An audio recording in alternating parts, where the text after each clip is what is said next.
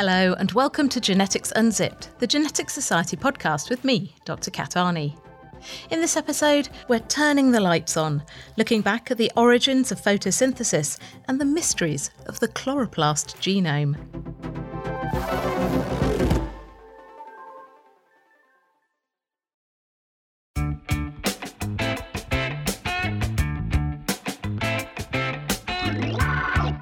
Most of the time, when we talk about DNA or genomes on this podcast, we're talking about eukaryotes.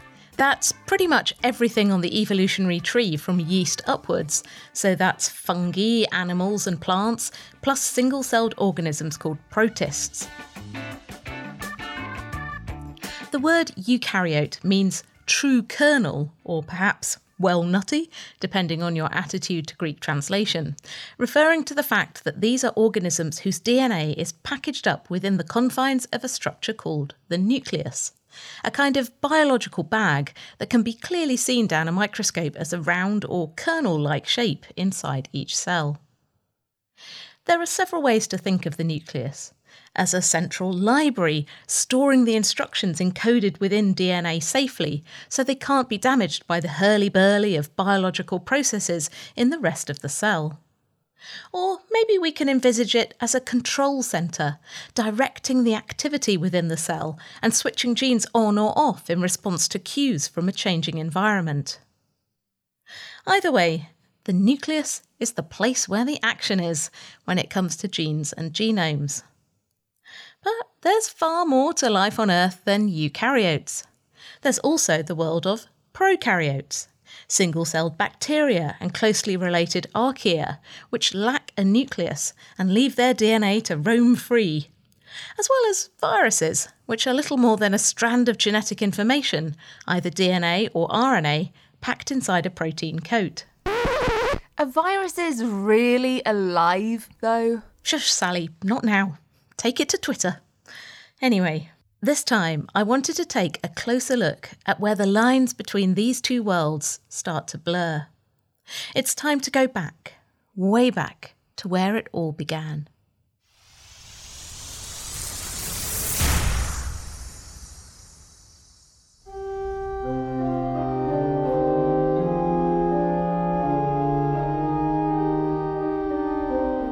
In the beginning, God created the heaven and the earth was without form and void, and darkness was upon the face of the deep, and the Spirit of God moved upon the face of the waters.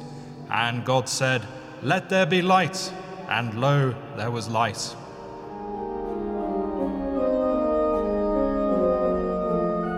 Now, I'm not for a minute suggesting we take the King James Bible as a scientific explanation for the origins of life, but these beautifully poetic words from the book of Genesis highlight the fact that the light from the sun has been the biggest source of energy for the Earth since the formation of the planet 4.5 billion years ago. It would take a further 1 billion years or so for life to emerge in the form of simple bacteria-like cells, something we explored back in episode 17 of series 4, Back to the Beginning. But pretty soon after that, these early organisms figured out how to do something that would literally change the world. And that thing? Photosynthesis.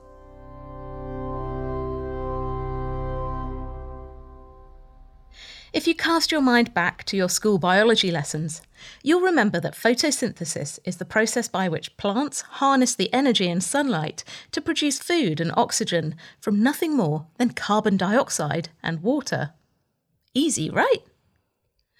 Although it sounds simple, the underlying processes of photosynthesis are incredibly complex. Detailed circuit diagrams that I had to memorise for my degree, involving multiple different enzymes and chemicals and electrons being shuffled about all over the place. But of course, these processes didn't just appear out of nowhere. They had to evolve, becoming encoded within genes and passing down countless generations from the very earliest photosynthetic bacteria to the rich diversity of green stuff on the planet today. However, while we usually associate photosynthesis with taking in carbon dioxide and water and producing oxygen, the very first photosynthesizers on Earth probably didn't actually produce oxygen at all. The exact nature of the first photosynthetic organisms and precisely when they appeared are still subjects of some controversy. There's evidence of what looked like photosynthetic bacteria in the early fossil record, in the form of finely stranded textures in rocks dated around 3.5 billion years ago. At this time, there was plenty of carbon dioxide and water in the atmosphere around the early Earth, the inputs needed for photosynthesis. But oddly enough, we don't see significant evidence of there being much oxygen around in the atmosphere until nearly 1 billion years later. So, what was going on? To find out, let's take a step back to look at what the underlying chemical reaction of photosynthesis actually is. The word itself means to put together using light. And the things that are being put together are molecules of carbon dioxide, creating carbohydrate molecules such as sugars and other molecules that form the building blocks of living cells. To do this requires energy in the form of electrons, which are produced by using light to split them off from a molecule known, obviously enough, as an electron donor. In case you're wondering how this works, the light is captured by chlorophyll, a colourful, complex chemical containing the metal magnesium trapped in a ring of nitrogen, carbon and oxygen, which absorbs light and uses that energy to shuffle electrons and hydrogen ions around from one place to another, a bit like a tiny solar cell converting sunlight into electricity. In most photosynthetic organisms, the electron donor is water, a molecule made of 2 hydrogen atoms and 1 oxygen atom, hence H2O, which is split up into its constituent parts and releases oxygen back out into the atmosphere. That's called oxygenic photosynthesis. But it's also possible to use hydrogen sulfide, H2S, as the electron donor instead. Better known as the eggy-smelling component of farts, hydrogen sulfide was abundant on the early Earth, released by volcanic eruptions and providing plenty of electron donors for the first photosynthetic bugs. Photosynthesis using hydrogen sulfide instead of water would produce sulfur instead of oxygen. So, given the lack of oxygen appearing in the environment, and the fact that the enzymes involved in sulfur photosynthesis appear to be simpler than those for water and oxygen, it's generally accepted that the first photosynthetic organisms on Earth used this sulfur-based, anoxygenic version of photosynthesis. Although this view is being challenged as new evidence and thinking comes to light. Whatever really happened back then, the current narrative holds that the switch to using water for photosynthesis, together with the production of oxygen, came with the evolution of cyanobacteria, around 700 million years after the initial sulphurous species.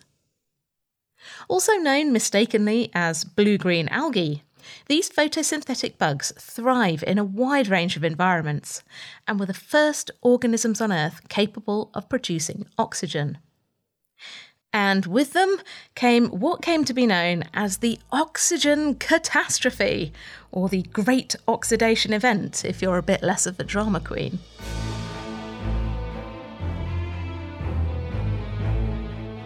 Take a nice deep breath. Enjoy the heady blend of 78% nitrogen, 21% oxygen, and just 0.04% carbon dioxide filling your lungs. But it wasn't always like this. If you could invent a time machine and take a trip back 3 billion years, you wouldn't last very long.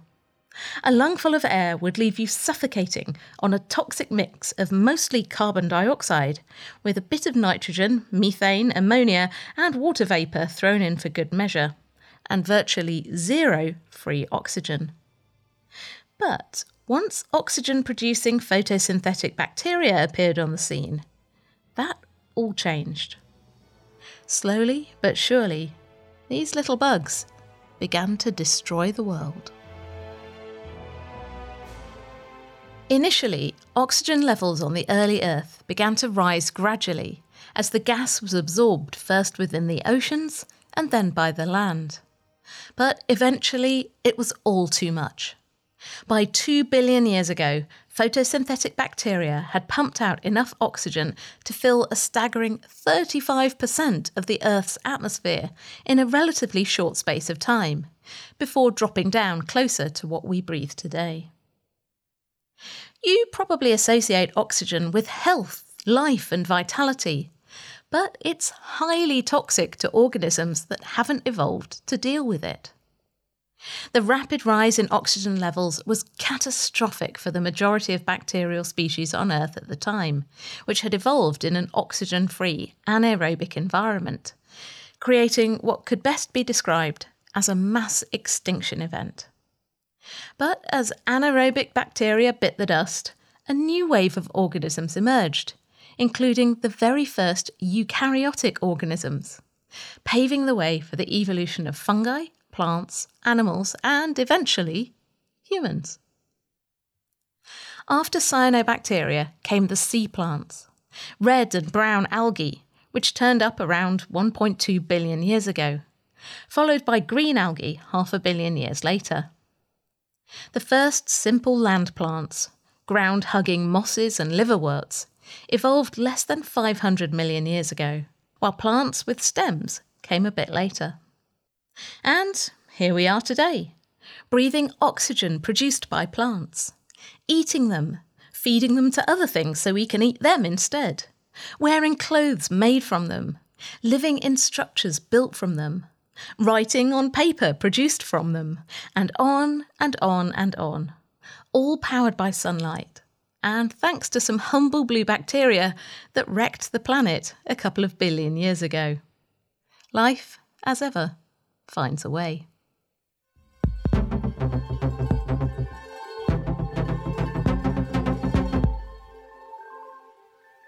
You're listening to Genetics Unzipped, the Genetics Society podcast.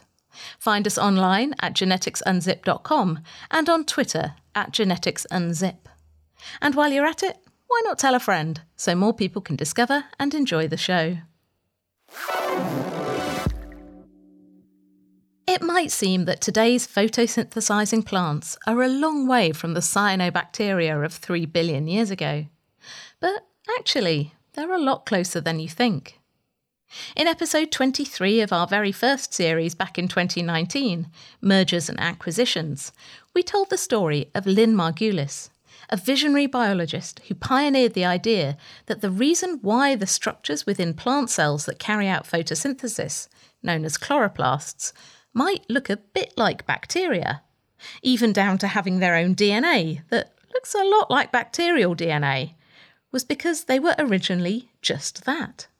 Photosynthetic bacteria that had set up home within larger plant cells at some point way back in time, triggering a major leap forward in evolution. Now, every superhero needs a good origin story, and chloroplasts are no exception.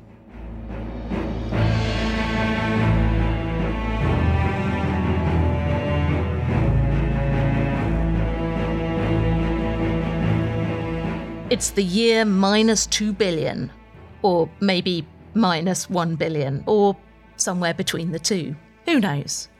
We zoom in on a field of primordial cells feeding on cyanobacteria, scooping them up with a fold of cell membrane to create a little pocket inside themselves known as a vacuole, so they can digest the bugs at their leisure. One of them, our intrepid hero, manages to break free before it becomes dinner, escaping into the interior of the cell and starting to proliferate. But rather than being ejected or eliminated, this lucky bug and its descendants prove their worth to the host, using nothing more than light, water and carbon dioxide to churn out a constant source of food. Well, okay then. I guess you can stay. Fast forward a few million years, and chloroplasts are fundamental to generating food and oxygen to sustain life on this planet. And the relationship between these plucky bugs and their plant hosts is unbreakable. And I do literally mean unbreakable. Although the original bacterium came with a full set of DNA containing all the genes and molecular machinery it needed to survive as an independent entity, over time many of these genes got lost or became assimilated within the genome of the host cell. Today's chloroplasts have just 130 or so genes, compared with a likely starting number of around 3,000 back in the day, with many tasks outsourced to the machinery of the cell rather than done by the chloroplast itself. Despite its small size, the chloroplast genome has attracted a huge amount of attention in recent years as a target for genetic modification. Plant genomes are huge and complex, often the result of multiple genomes mashed together or duplicated. Even with the latest genome engineering tools, it's hard to accurately modify a plant gene and get it to do what you want. Because chloroplast DNA is much more similar to that found in bacteria, with far fewer genes and simpler regulation, it's a lot easier to get in there and fiddle around. And because chloroplasts are maternally inherited, they come pre-packaged in the egg cells produced by female plants rather than wafting about all over the place in male pollen grains. There's less risk that modified genes can escape and spread into other species. Perhaps the most obvious use of chloroplast genetic engineering is in the development of plants that are more efficient, naturally pest-proof, or resistant to environmental stresses such as high salt and drought. But there are other ideas too, such as creating GM plants that can mop up toxic metals like mercury from the environment, produce vaccines, drugs, enzymes, or other valuable products in the leaves, fruits, or roots, or even generate environmentally sustainable biofuels. And advances in synthetic biology are making chloroplast engineering ever more easy and efficient. So it's definitely, if you'll excuse the pun, a growing field. I'm so sorry.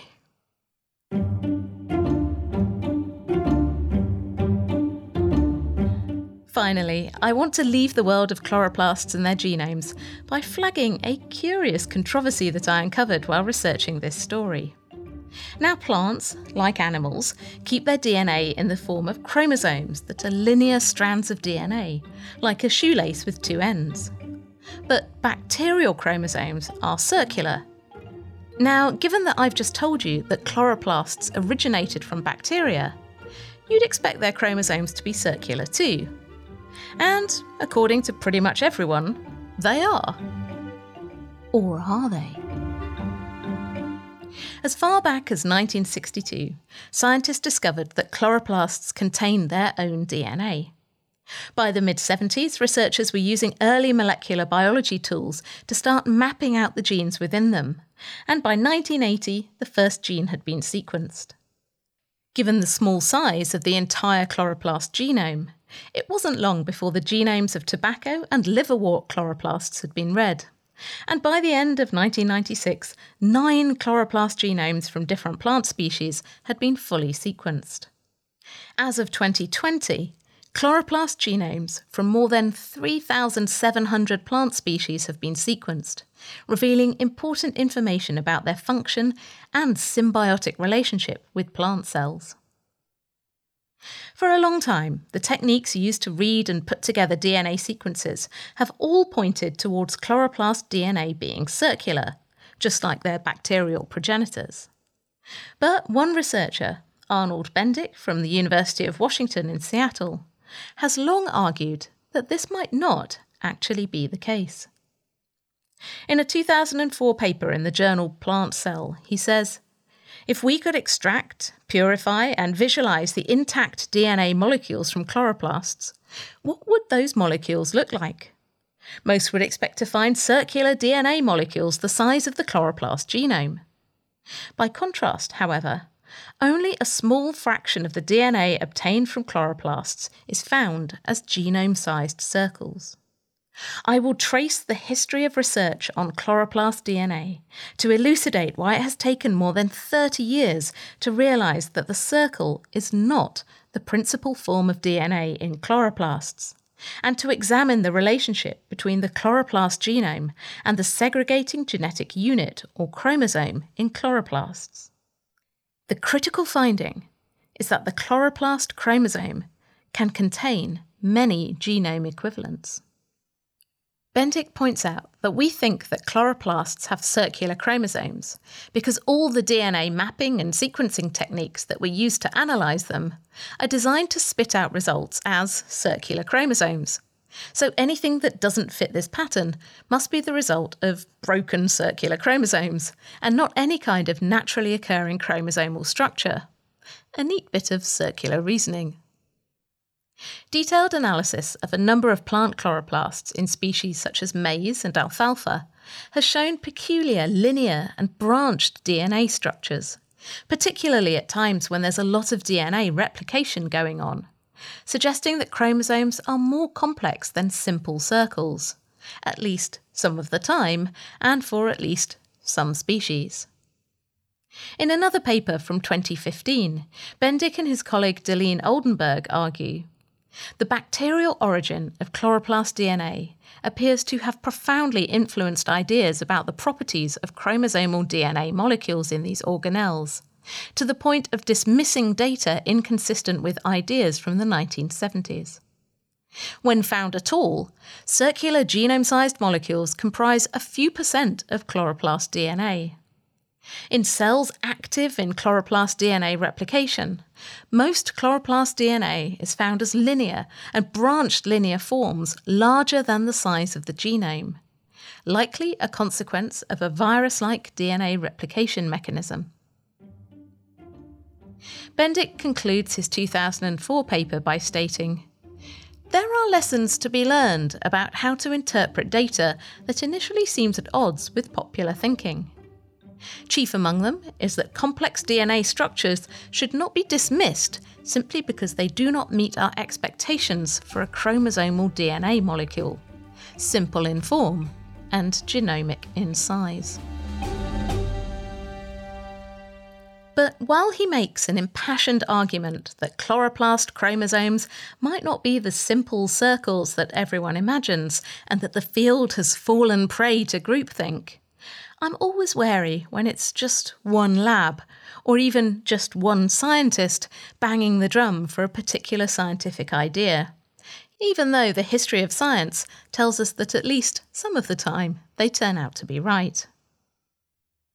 However, looking away from chloroplasts and to another organelle inside plant cells, mitochondria, which are the cell's power stations, the latest research shows that while simple circular maps may be a handy way of drawing mitochondrial genomes, the reality is much more complex, with all manner of structural shenanigans, including linear and branching chromosomes.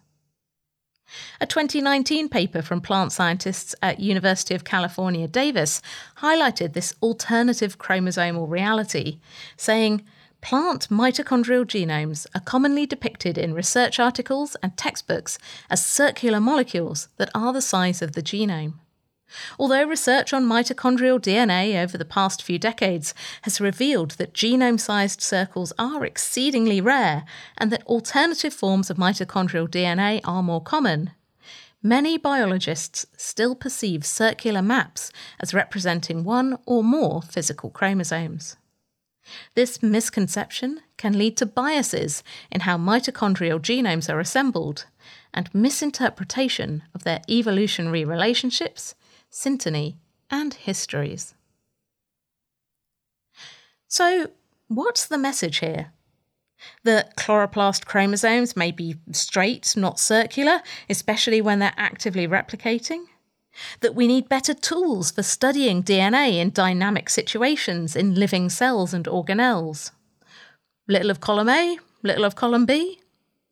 If you're a plant geneticist, I'd love to hear from you about what you think and whether you're team linear or team circular.